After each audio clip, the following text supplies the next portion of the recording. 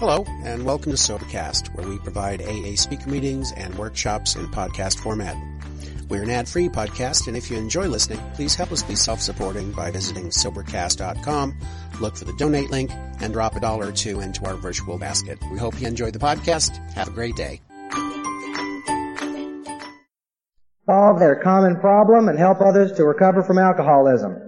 The only requirement for membership is a desire to stop drinking. There are no dues or fees for AA membership. We are self-supporting through our own contributions. AA is not allied with any... Hey, you guys asked for it. But it's not like one of those bars I used to hang out in. It was a nice bar, right? So he walks up to the maitre d', and the maitre d' says, you can't get in this bar without a tie on. And I go, guy needs a drink bad. So he goes, I don't have a tie. Come on, you let me in. He goes, I'm afraid you have to have a tie on. So the guy goes, ooh, I think I got one in my car. So he runs out to his car, and he doesn't have one there. But he looks down, and there's some jumper cables, right?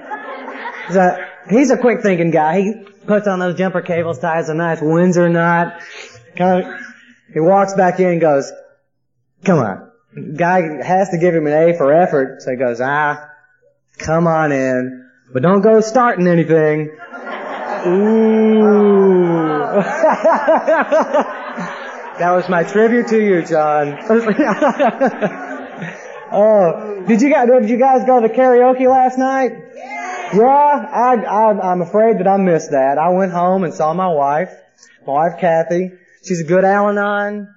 I love her dearly. We were sitting there talking, and I said, Kay, I love you so much. I really appreciate you putting up with me for all those years and all the years since. But if I was still out there drinking, would you still love me? She said, yeah, I would. I'd still love you. I'd miss you, but I'd still love you. And I was talking to someone. I'm an alcoholic, and my name is Bob Hart. Well, it's great to feel this energy. I'm going to ask Ken B. and Charlotte R. to read the 12 steps and the 12 traditions. My name is Ken. I'm an alcoholic. 12 step. Hi, everybody. I'm Charlotte Rogers, and I'm an alcoholic. Thank you, Ken and Charlotte. Well, I've got to tell you that a short period of time ago when I called this New Yorker expecting a good New York brogue, and I get this British accent, I was real shocked. I do want to clarify that in your bulletin it says Lorna C, and it's actually a K. So for your information, just be aware of that. I don't know much. I'm anxious to hear. I know enough about Lorna to know that she loves this AA program, and I'm anxious to hear her story. So Lorna.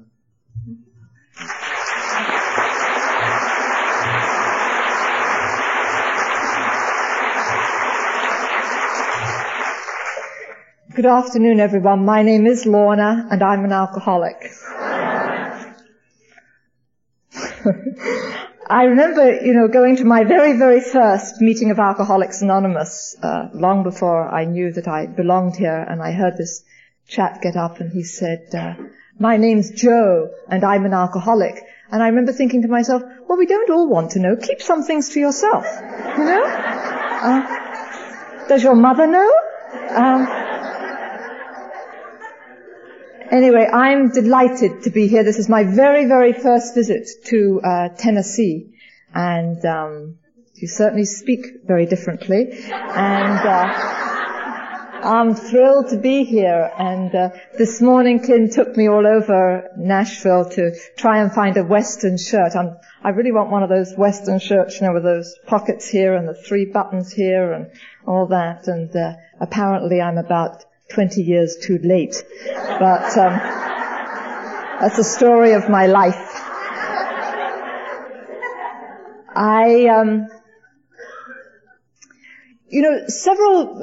Earlier this year, first of all, I want to kick off by thanking Don for selecting me to speak here. I'm certainly not very worthy. I was kind of surprised when I got chosen. There are so many phenomenal speakers in Alcoholics Anonymous. And, whenever I used to first qualify, I used to think to myself, I hope I can say something that will help them. And I used to end the talk with saying, well, I hope I've said something that will be useful to you. And now I realize that I'm up here because the group has given me the opportunity to be helped by having myself reflected. And thank you so much for the privilege to be a speaker here. Earlier this year, I was in the Sinai desert, that is, and I wanted to go somewhere, and the way to get there was on a camel. And so I got this Bedouin to take me. And we're out in the middle of nowhere, as the Sinai is in the middle of nowhere, and he hands me the rein, and he says to me in broken Arabic and English, "The camel knows the way." And he walked off. And I'm like, and he disappeared over a dune, and I'm screaming, and turning around, and the wind is blowing my voice back into my face, and he's gone. And I didn't want to yell too loudly in case it meant in camel language, giddy up, full speed ahead. So I was, camels are it's not like being on a horse where you can jump off and jump on again. I mean, they're very tall, and they've got a reputation as being mean. And so I'm up there on top of this camel, and I was terrified. I mean, the Sinai is not like an American desert. There's no little animals scurrying about. There's no birds flying overhead. It is dead. And I am so frightened and terrified. And believe me, you don't know anything about the third step until you've been in the Sinai on a camel. And and most camels, have wonderful, romantic, exotic names like Rashid or Mohammed or Salim or something like that. Mine was called Bob Marley. And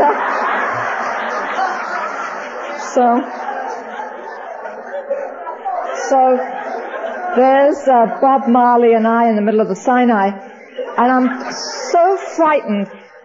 And I just can't believe that this has happened to me, And then the thought comes, of course I'm here. Of course I'm in the Sinai. Isn't this where God always brings his favorite people to talk to? Isn't this where God spoke to Moses? And Jesus was in the next desert, one over, And he's going to talk to me. I know he's going to talk to me. And so I'm waiting for the message that I can bring back to you. And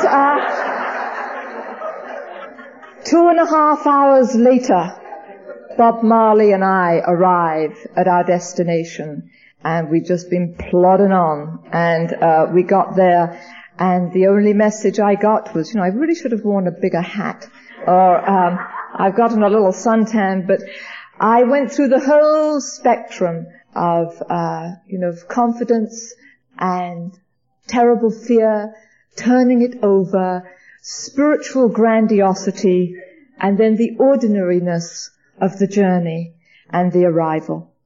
And it's sort of, I go through that same syndrome, whether it's on the subway in New York or on a camel in the Sinai, wherever, I go through the same thing all the time. I have not learned not to be grandiose or to think that there's a special message for me. Anyway, I think I'll start this story off at the end of it. About 2 years ago, just over 2 years ago, when I was 15 years sober, I hit a wall. I went into the most dreadful, dreadful pain I have ever experienced in my life. And mine came about by the end of, what else? A relationship. And, who hasn't had the end of a relationship? Ho-hum, yawn, yawn, right? But for some reason or the other, this was my Waterloo. For some reason or the other, this particular relationship tapped into something. I don't know what it was. It wasn't the biggest event that ever, the relationship wasn't the biggest thing that ever happened in my life. But for some reason, through this loss of this relationship, I was ready to feel these feelings. And I never knew, I was the one that ended it too, by the way. I never knew what pain was about. And if someone had said to me, you're going to be in a lot of pain, they did say to me, you're going to be in a lot of pain when you end this relationship. I was like, yeah, well, no pain, no gain, and sure, I'll be a little pain, but it'll be alright, I'll do some 12-step work, and I'll be there, and I'll read the big book, and all that stuff. And, it was like I was sitting on the beach, in my lotus position, and, waiting for the waves to roll in, and this tidal wave came, and I landed 5 miles inland on a thorn bush without my clothes on. I had no idea what pain was like. No idea at all. And I feel that this event, I was able to tap into subterranean fields of pain, all the pain that I had never allowed myself to experience through countless lifetimes, and all the pain that I had ever dished out to others, I got to feel. And a lot of the pain was due to God seemed to just fly out of my life. And I have had a program of a diet of 2 and 3 meetings a day for my entire sobriety. I've allowed myself to be sponsored, I've done service, I've used the tools, I've done whatever it was I do. I'm in love with Alcoholics Anonymous. I had everything seemingly in order. But this thing came at me. And I don't think that there is any protection for, I now see it as the love of God. But, the big book flew out the window. The steps flew out the window. My sponsees became my sponsors. I couldn't help at all. I'm very friendly with Mother Teresa, and I went off to India to be with her. And I started to be jealous of the lepers and the homeless. It felt like they were better off than I was. It was unbelievable, this crisis I went through. And I was so grateful, a woman came into my life who had seen me the entire time I was in the program. And you know how these people sit and watch you and you never see them, and all of a sudden at the time they seem to come out of the woodwork. And she came out of the woodwork for me, and I called her every morning, and she never once said to me, why don't you read such and such? Why don't you do a 4th step on such and such? Why don't you do this? You're not grateful. Nothing did she say to me. All she said to me was, Lorna, you're doing so well. You're really doing terrifically. Just remember to breathe. And it was like, oh, yes, breathe. I've got to remember to breathe. And, I really learned. I learned through that crisis in my life and that pain, that excruciating pain, lasted for 17 months.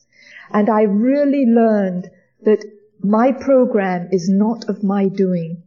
It's God's sobriety, and God gives me sobriety, and it has nothing to do with me. And you should have asked me to speak a few years ago. You should have asked me to speak 3 years ago, because I could have told you everything you wanted to know, and I could have told you exactly how to do it.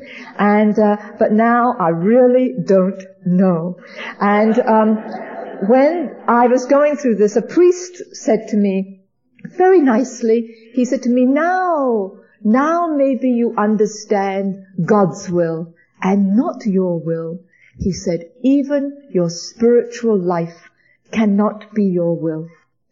And it was a very, very big comeuppance, I do not know how you have to get sober.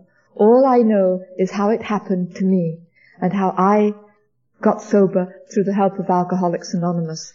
And I really don't know anything else but the fact that I've been given a lot of grace. My sponsor told me 2 things she never wanted to hear out of my mouth when I came in the program. One of them was, it's hard for me. It's hard for me to make phone calls. It's hard for me to be friendly. It's hard for me to, end the sentence. She said, it's hard for us all. Alcoholics Anonymous is not for the faint-hearted. And she said, another phrase I wasn't to say was, I deserve. I deserve to be happy. I deserve a nice relationship. I deserve a good job. I deserve, end the sentence. She said, honey, if you got what you deserve. So, I talk about this crisis a lot in my life because it really truly has been the biggest thing that has ever happened to me. And when I hear the speaker this morning and other speakers here that have lived through, real life crises, it seems in its circumstances very minor. But for me, it was, and I've been through a life. Who hasn't been through life? I've buried people, I've miscarried twins, I've lost all sorts of things in the program, in sobriety. But this, for some reason or the other, this got me. But God gave me a great gift while I was going through this crisis, and that was, I remembered at 16 years sobriety, I remembered my last sip of alcohol. I had always remembered my last drink, but I didn't remember my last sip. And I'd like to share that with you. It was one summer morning in 1976, in August of 1976, and I woke up, and I'd had a girlfriend staying with me overnight, and it was Sunday morning, and I couldn't wait to get rid of her. And finally she left. And I went downstairs to the local deli, and I bought myself a container of Tropicana. And I came back upstairs, and I mixed myself a jug of Tropicana and vodka. And I poured myself a tumbler full of this stuff. And I drank it. And as it went down, and it hit that empty stomach, and that wonderful, wonderful feeling as it came back up through the tributaries of my body and hit my soul, and my soul went, oh, it's all right. It's all right. That wonderful feeling of comfort invaded my whole body and my whole being. And hot on the heels of that was this thought of, Lorna, what an idiot you are. The sort of woman you are, and the sort of lifestyle you have. Why don't you do this every morning? Why don't you have a drink every morning? Now, I had been drinking in the morning for a long time, but I had never called it a morning drink. And the Chinese have a saying. They say that the beginning of wisdom is to call something by its correct name. And I had called it gallery openings. I had called it toasting the bride. I had called it brunch. I had called it I'd lived in Spain for a while, and I had cognac in my coffee every morning, and I called it being continental. I called it on the beach. I called it all sorts of things, but I didn't call it a drink in the morning. This, I knew, was a morning drink. And as soon as that feeling of, rationality came over me that I should do this every morning, I think I could not put the glass down. I could not release the glass from my hand and put it down. And I got into the shower, and I was showering, holding the glass away from my body. And something snapped in my mind. I realized I identified it with cigarette smoking. I used to be a very heavy cigarette smoker. And someone thinks that's amusing. And I was never one of these smokers that could take a puff of a cigarette and put it in the ashtray like this woman in the front row. I'm always fascinated. Put it in the ashtray and just leave it. And then pick it up and take another puff and put it in the ashtray and leave it. Once I lit it, it was in my fingers the entire time. I could not release it until I put it out. And then I love to have it all around here, And then I got myself a cigarette holder so that I could keep it in my teeth the entire time. And I have done every disgusting thing imaginable with cigarettes and to smoke cigarettes. I've thrown them in the garbage only to fish them out the next morning and dry them in the oven because they're full of coffee grounds. I've pulled them. I've smoked other, people have got some hacking cough, and I've taken drags of their cigarettes. I mean, I have done, you name it, I've done it with cigarettes. So suddenly I identified that I couldn't put this drink down. And I think God looked down from heaven and in great mercy thought, oh boy, we better get this one fast. And that afternoon, it's a long story, but that afternoon I found myself in a meeting of Alcoholics Anonymous. And I had been around Alcoholics Anonymous for a little while. My husband had finally walked out the door, and I thought it was the most fascinating thing he'd ever done. It really caught my attention. And you can see I belong in Al-Anon too. I really wanted to get this guy back, so that I could torture him a little more. And I was intrigued that he got away. And so I hadn't pulled enough legs off, obviously. So I can see there's some very sadistic people in this room.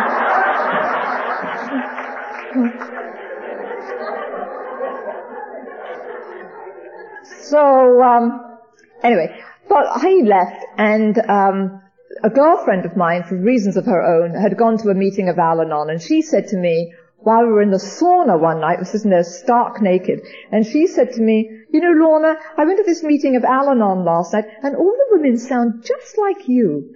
And as soon as she mentioned alcohol, something clicked with me, and I knew without a shadow of a doubt that he was an alcoholic.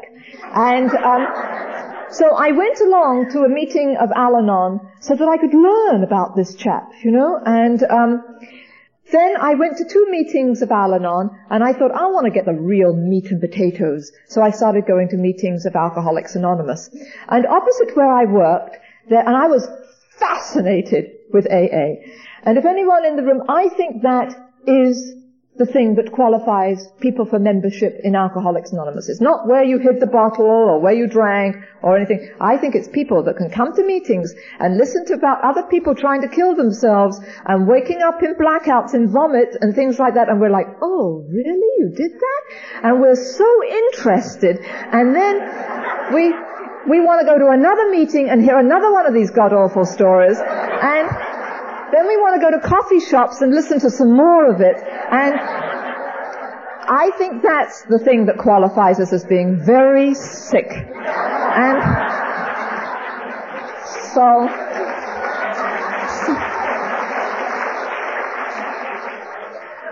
I went along to, so anyway, there was a bar opposite where I worked. Actually, it wasn't a bar. It was far more classy. It was a cocktail lounge. And, opposite where I worked.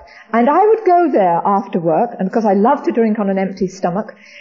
And, then it would be 7:30, and I'd say to the people I was with, look, it's 7:30. I'm going to a meeting of Alcoholics Anonymous. I'll be back. And,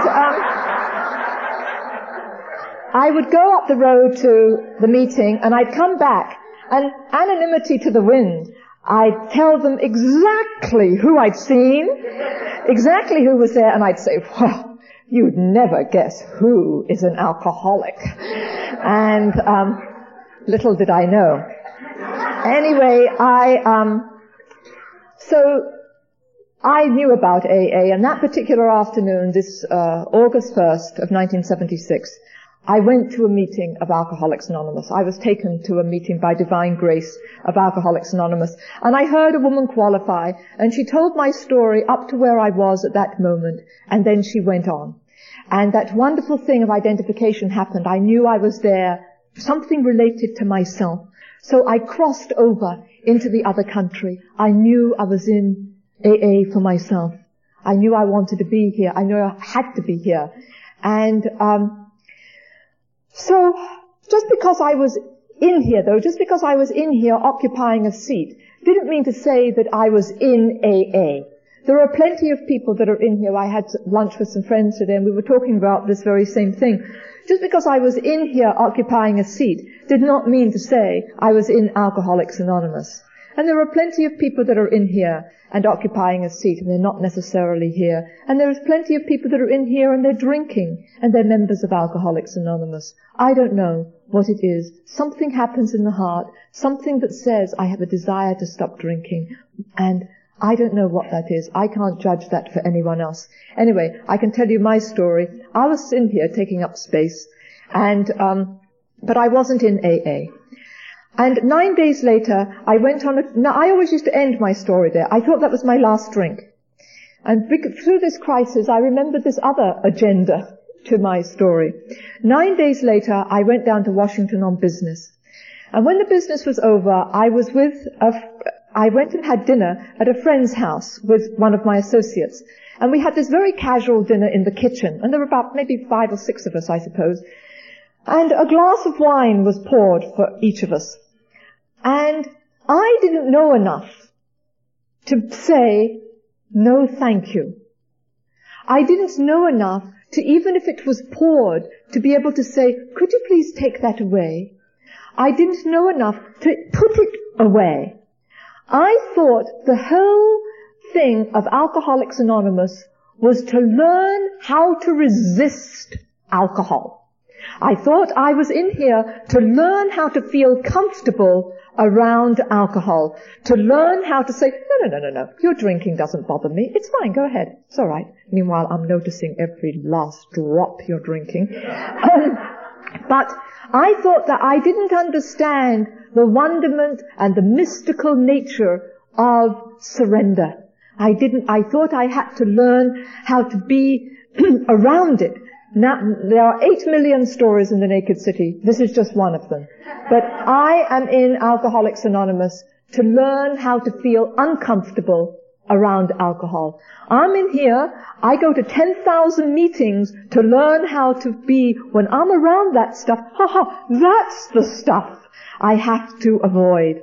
That's the stuff I do not pick up one day at a time. When I'm around alcohol, I want bells to go off. You know, I am not in here to learn how to have a platonic relationship with alcohol. I am not in here like to say, doesn't bother me. It's all right with me. It is not. Alcohol and I had an incestuous, deadly dance together. And it won. And I am powerless over alcohol. I have a disease called alcoholism, and I do not toy with that stuff. For me, fiddling around with alcohol is like tickling the neck of a tiger. It purrs for a long time, and then it's like swat, and I'm finished. And but I didn't know that. I still wanted to resist it, and I was able to resist it. Through the salad. I resisted it through the main course. I resisted it through dessert. And then we're sitting around having coffee. And then this glass is no longer a glass of wine. This glass is this container of sacramental liquid. And it's red and beautiful. And it's not alcohol. And it starts talking to me, much like the serpent must have talked to Eve. And it said to me, you know, Lorna, you're always so bloody dramatic. You know, what are you doing in Alcoholics Anonymous for your simple problem? You know, why do you always go overboard? Your problem is you need to lose 10 pounds. You know? Why don't you read? You've never read Faulkner. You know, why don't you improve your mind? Why don't you do something for yourself? Why are you always blaming me? Aren't we terrific together? Aren't I always with you? Don't you always feel great when we're together? Your problem is you guzzle. Why can't you drink 1 or 2 drinks like a lady? Why do you have to have 7 or 8 or the bottle? Why can't you just sort of space yourself? I'm with you. I'm on your side. I'm your friend.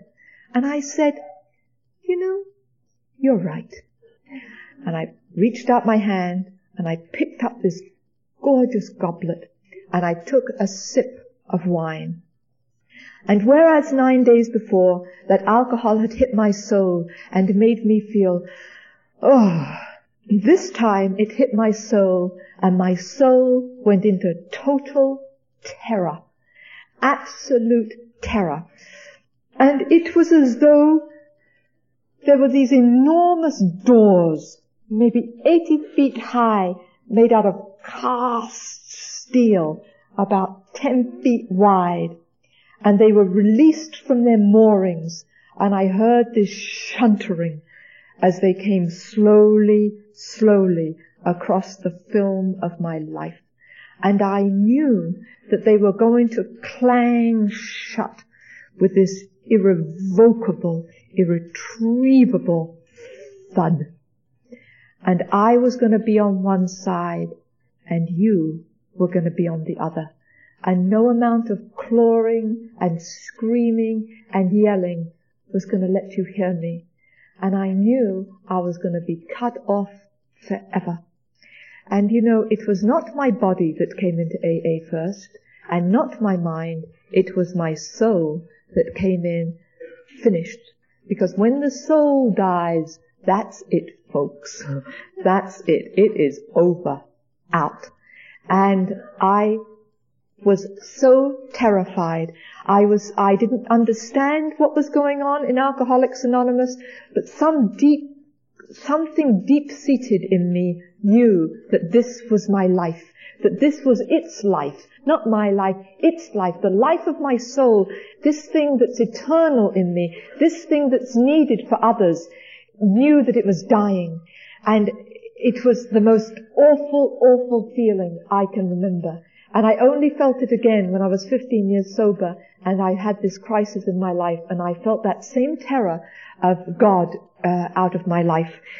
And I came back the following day on Amtrak to New York, and all the way back I cried, and I begged God to please let me back in, to stop those doors from coming across my life. And I screamed out and I said, you know, I don't understand this day at a time stuff. A day at a time isn't right for me. It's no good for me, this day at a time. I need something bigger than a day at a time. I need a covenant forever. You know, in the day I drank. Obviously I can't do this day at a time nonsense. You know, give me a covenant. I will do anything. I will go to any length. I'll be a fool for you. I'll do anything. Just don't cut me out. Don't cut me off. And God took me at my word. And I came back into New York. I threw my bags in my office and I went up to a meeting called Lenox Hill. And Lenox Hill in New York has a certain reputation of being sort of the silk stocking meeting of Alcoholics Anonymous, where all the bankers and the lawyers and all those sorts go. But you know something? They're drunks just like the rest of us. Anyway, I went in and I sat down in the front row. And this fellow came up to me and he said to me, I think God wanted to test me straight away. He said, you can't sit there. He said, Harriet and Henry, whatever their names were, he said, have been coming to Lenox Hill for the last 20 years, and they always sit in that seat. And you can't sit there. And I don't know where this doormat got this from, but anyway, he was the sort of fellow that, the doormat meaning me, he was the sort, I don't remember much about him. All I remember was that he was wearing trousers with little spuming whales embroidered into his trousers. And I don't know where it came from, but I said to him, I don't care who sits here. I'm here now, and I'm not leaving. And next month, that'll be 18 years ago. And I haven't left. I have sat in different seats, however. And I don't know anyone in this room, so I know a few people, but I don't know where you all sit, and I just want to make a plug for sitting in different seats. I think it is, my disease lives in rigidity. My disease lives in, I always do it this way. I always sit in this seat. I always sit on this side of the room. I always eat this for breakfast. I always do this. Oh, this is the way I am. Anytime I say those sort of things, I've narrowed my life to about yay big, and I have cut off the possibilities of my life. Anyway, so there I sat, and now I was in. Now I was in AA. And my journey in Alcoholics Anonymous was my journey, and it was very interesting. I couldn't understand how you knew I was new. You know, I walked in this dichotomy. First of all, I thought in one part of me, I thought I added great tone and class to Alcoholics Anonymous. I thought you took a look at me and you said, oh, thank God she has arrived. Thank God she is among us, because now we can hold our heads up high. We don't have to be, someone identifies, we don't have to be quite so anonymous anymore, because she is among us. Meanwhile, in reality, what was happening was you were patting me on the back in, that Alcoholics Anonymous fashion, and you were saying, you keep coming back. You're in the right place. And on the other hand, from one hand feeling that I added great tone and class, on the other hand I was terrified that you were going to kick me out. I heard that you were members of Alcoholics Anonymous, and I thought, well, in order to be a member, I'm going to have to qualify, and I thought that somehow I was going to be taken off into a room, and there were going to be these guys there with, praying hand cufflinks, or, AAs embroidered into their ties, or something like that, and they were going to ask me, well, exactly how do you make a martini? And they were going to ask me all these alcohol questions, which I was not going to be able to answer. And they were going to say to me, hey, sister, we're a busy organization, and we notice you always sit in the front row, and you eat an awful lot of cookies. Do you mind? Come back when you've got something to say. And so from this grandiosity to this thing of, oh my God, I hope they don't kick me out. I'd walk into a room like, oh, this. And if someone had come up to me and say, who do you think you are? I'd be like, oh, I don't know, who do you think I am? I'm not,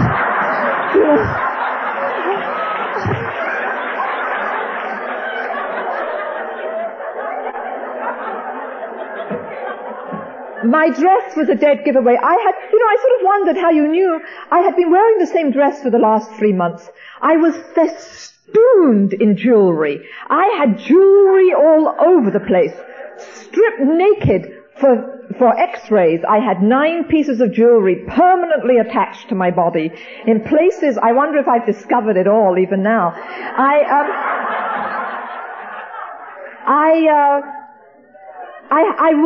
had globs of makeup on, and this whole thing of bathing. I would bath and I think, oh my God, I gotta wash this whole thing again tomorrow. And it was just too much. And I couldn't take the makeup off. I was like Elizabeth I. I just put more on each morning. And, I felt like I was disappearing, and people have told me that I have large eyes, and I wore half an inch of coal around my eyes because I thought you couldn't see them. And I guess really I felt like I was disappearing. The spirit was dying, and I felt I was disappearing. And I looked like a badger. It's a wonder I didn't have arrows pointing, eyes this way, on my face. I had very long hair, and most women have long hair so that they can wear it up and dress it and put combs in it and do wonderful little things with it. This hair drove me insane, and I wore it in tight braids across the top of my head, because I wanted a hairstyle forever. I wanted my hair done. And,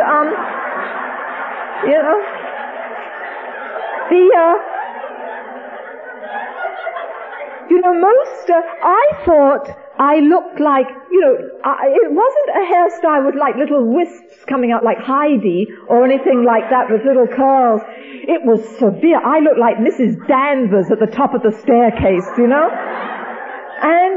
I wondered how you knew I was new. And I had this very, very highfalutin job. I was in the art business, in an art auction house. And I was the first female, blah, blah, blah. I was the first woman art auctioneer in America. And I had this very prestigious kind of job. And I was going really done. And the only reason I kept this job was this accent. I got away with murder. And, I had taken to shopping in thrift shops. Thrift shops, second-hand clothes you can buy. Well, originally I would go and nip into these stores because I'd find a nice bag or something like that would accent an outfit, like a 1930s bag or an unusual jacket or something. Well, now I was dressing out of thrift shops because I couldn't bear to face a rack of clothes in a department store. I just couldn't make up it was too overwhelming to me. Anyway, one day where I worked, this friend of mine, this associate, came up to me and took me aside. And very nicely, very sweetly, not meaning to embarrass me at all, in the way you would kindly to a patient, she asked me, "Lorna, why are you wearing a maid's uniform?"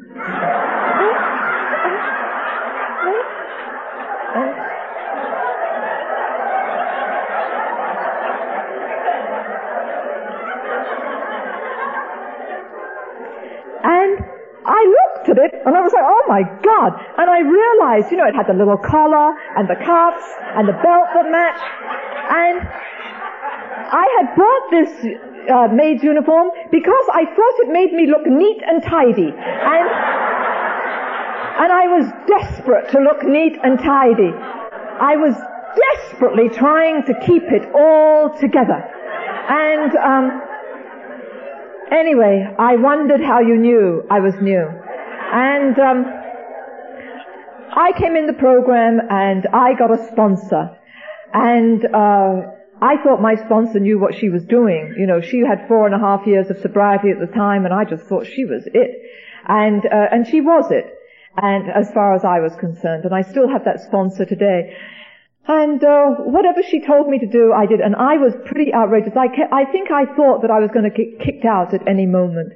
And I was always doing things with my legs at meetings. I studied ballet. I was studying modern ballet all the time, and I'd twirl into meetings and do things, and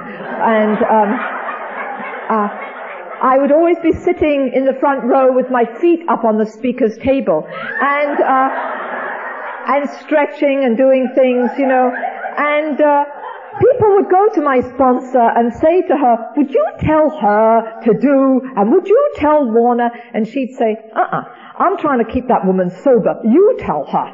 And no one ever said a word to me, and I was allowed. And I'd hear people speaking up, and I still am not very patient, and people would speak up, and I'd say, "That's not true," and I'd yell out from the room and do all sorts of things.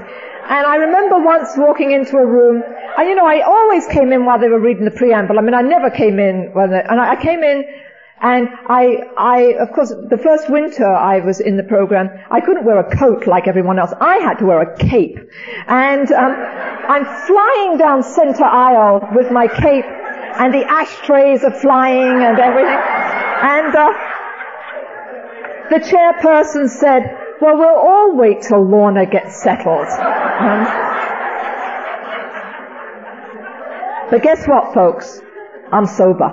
And I stayed, and you put up with me, and you let me stay here, and here I am. And my journey in sobriety has been very, very interesting. One of the things that's been interesting about it is that everything I have ever judged anyone about, it's usually the very next thing I'm doing. And if ever I've gossiped or said anything about someone, it's usually the very next thing I'm up to. And I have had all sorts of things happen to me in sobriety. When I was 5 months sober, I got very, very fascinated with the life of Christ. When I was, and it's been a fascination and a passion all my sobriety. And when I was 10 months sober, my father died. And I was able to go home and do the appropriate thing that a child does, a daughter does. I was able to be there with my mother and bury my father. And when I was 11 years sober, my mother died. And I remember going home and dressing one morning for my mother's funeral. I was wearing a black velvet suit, and I was in a room that I'd been in many, many times, and looking out over a field that I'd looked over hundreds and hundreds of times.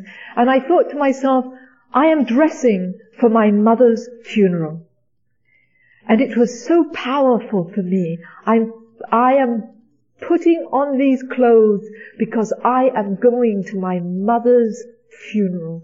And I remember thinking to myself, I am sad, but I am grateful that it's this way around and I can do the appropriate thing and that my mother isn't dressing for my funeral. It's right that I dress for my mother's funeral. It's right that I bury my parents.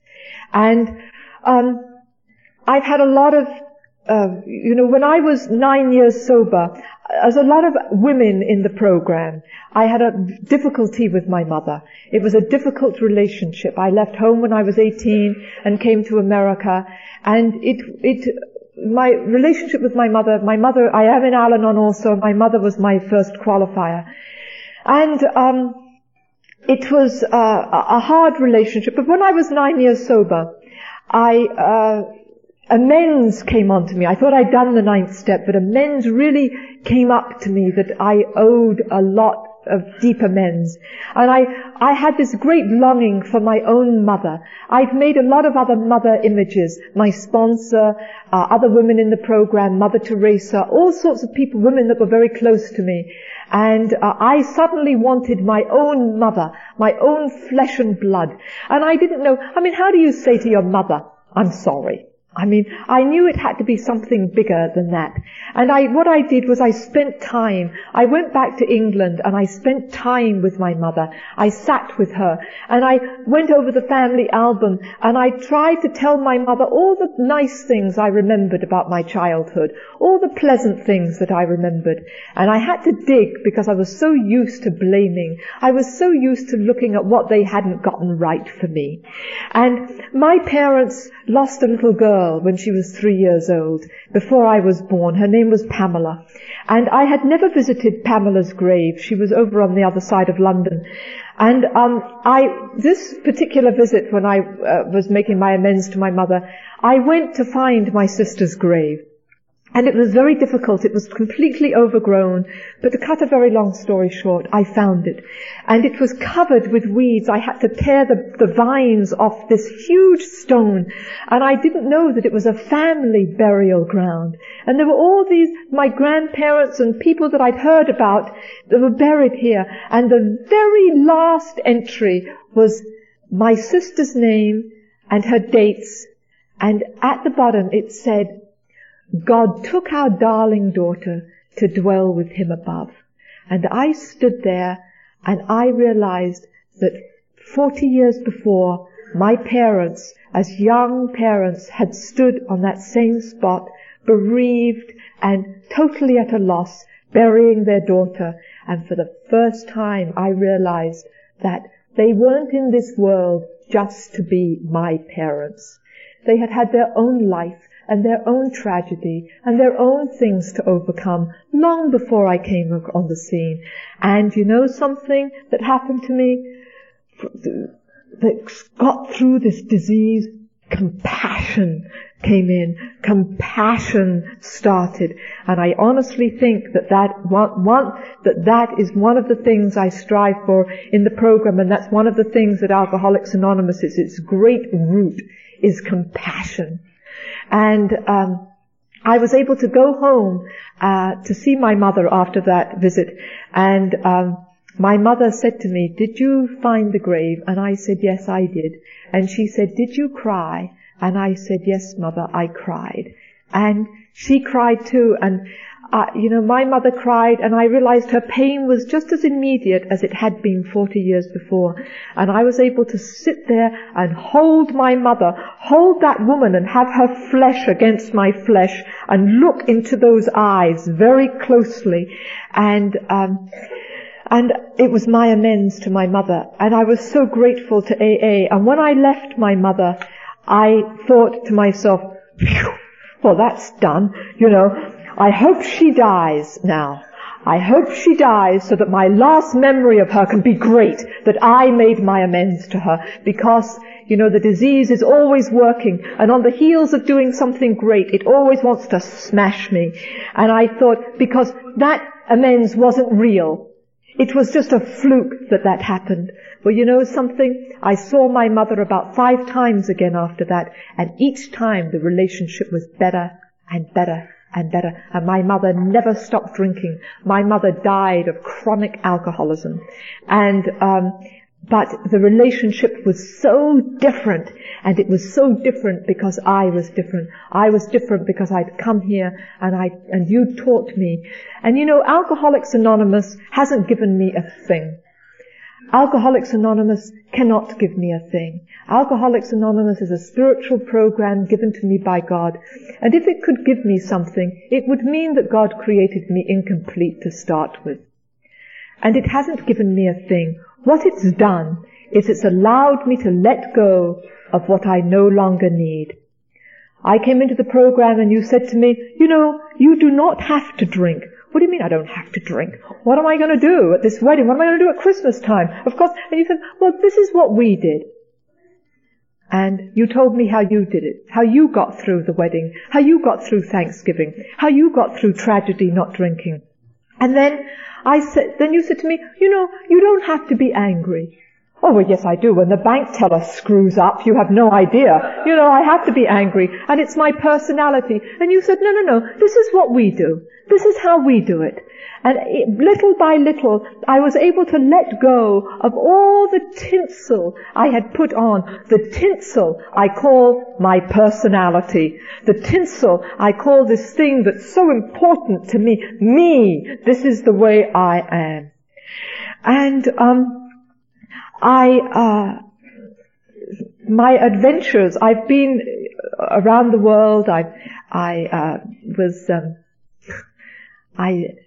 went to work with Mother Teresa in Calcutta in India, and I ended up setting up AA in Calcutta in India, in AA and Al-Anon. And I was back this year actually last year in December, and it was AA's 10th anniversary in Calcutta, and that was just fantastic. I didn't go for that, actually. I went because they told me Mother Teresa was dying, and if I wanted to come and see her, I better get there fast. And I got there, and I'd never seen her looking better in my life. And anyway, I stayed, and it happened to be the anniversary of Alcoholics Anonymous while I was there, so that was, and of Al-Anon, which was very gratifying.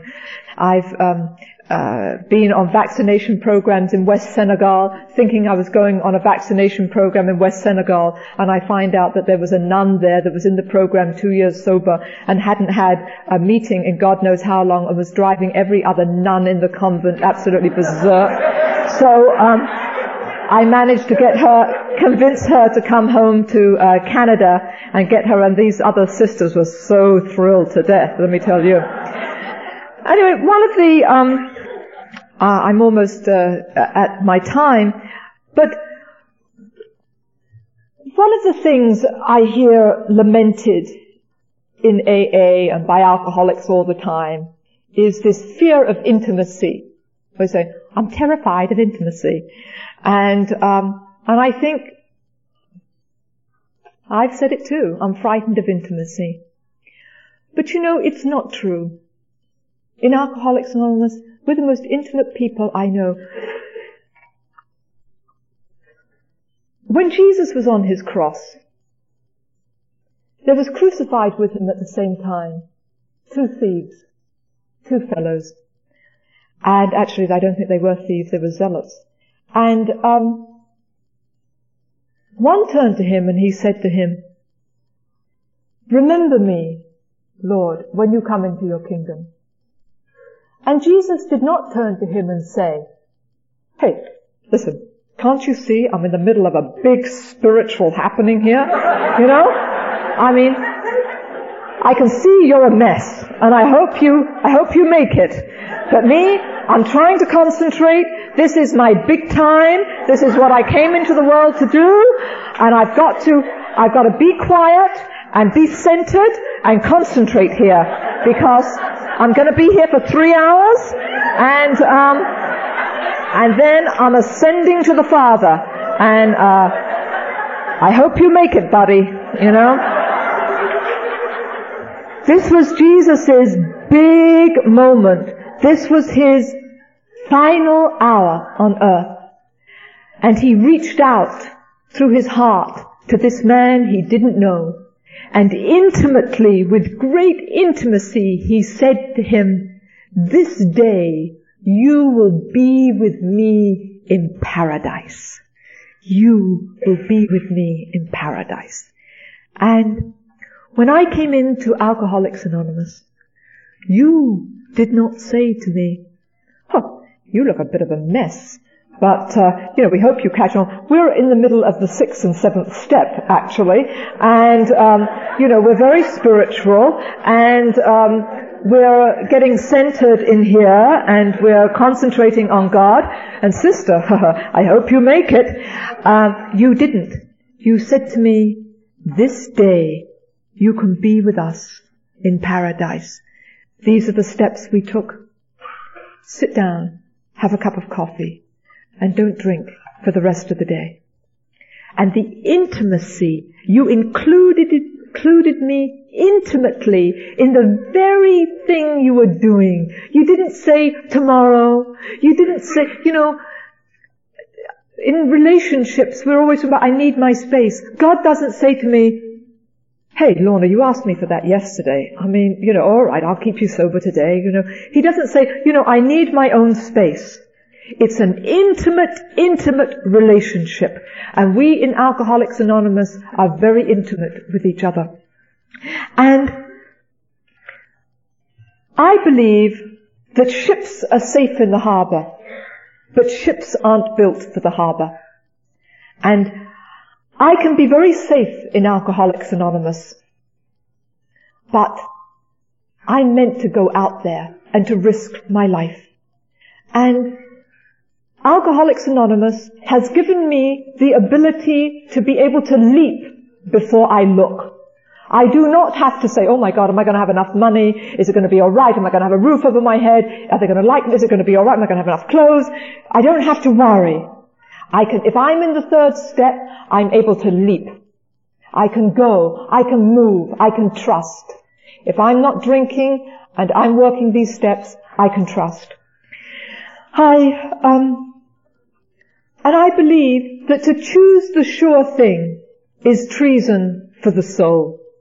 To always go with what I know is going to be safe is a killer.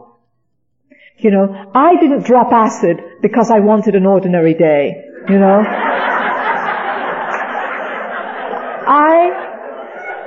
I don't want it ordinary. I'm not ordinary.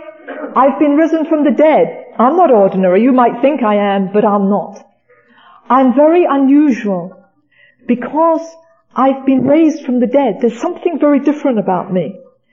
And if I don't want to stay, it's very easy to stop and to stay here and to say, "This is enough. This is as far as I go." It's very secure here.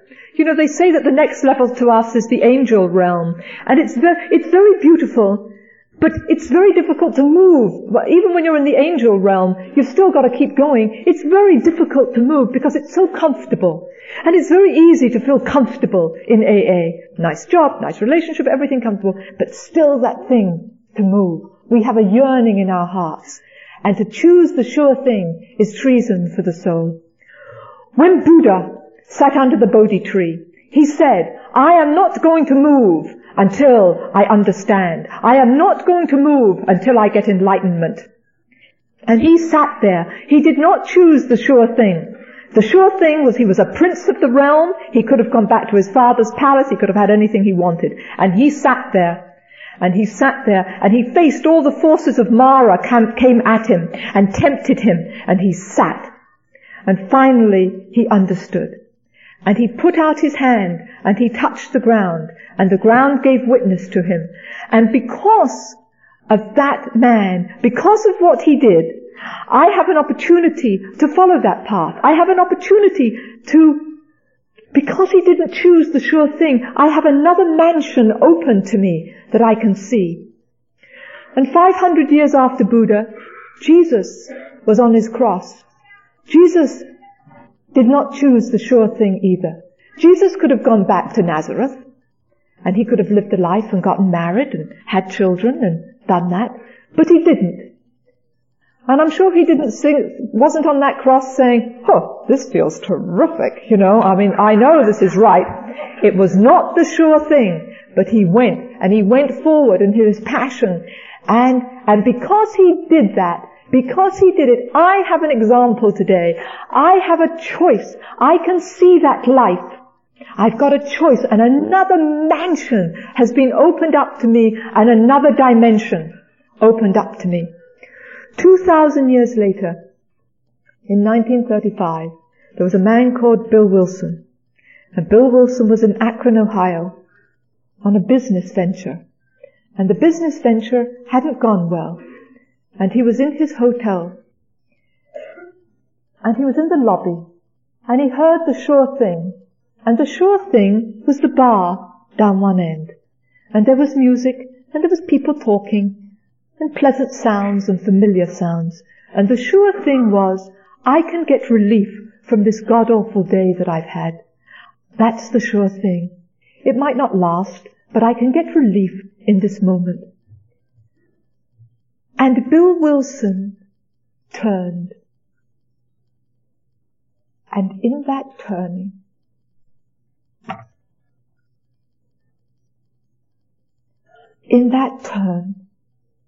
he opened the door for me and millions like me. He didn't know what he was doing, but he didn't choose the sure thing. And he went into the lobby, and he picked up the phone, and he made a call. And because he made that call, I'm standing here today with 18 years of sobriety almost. And each one of you in this room has not chosen the sure thing. Each one of you has not drunk today. And I want to thank you for going to meetings, for calling your sponsors, for getting the alcohol out of your house, for using the tools of the program, for risking your lives, and for not choosing the sure thing. I want to thank you for your sobriety. God bless us all.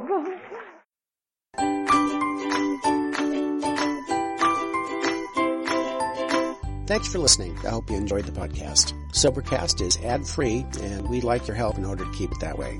So if you'd like to help us be self-supporting by pledging $1 or $2 a month, visit Sobercast.com and look for the donate links. Thank you very much.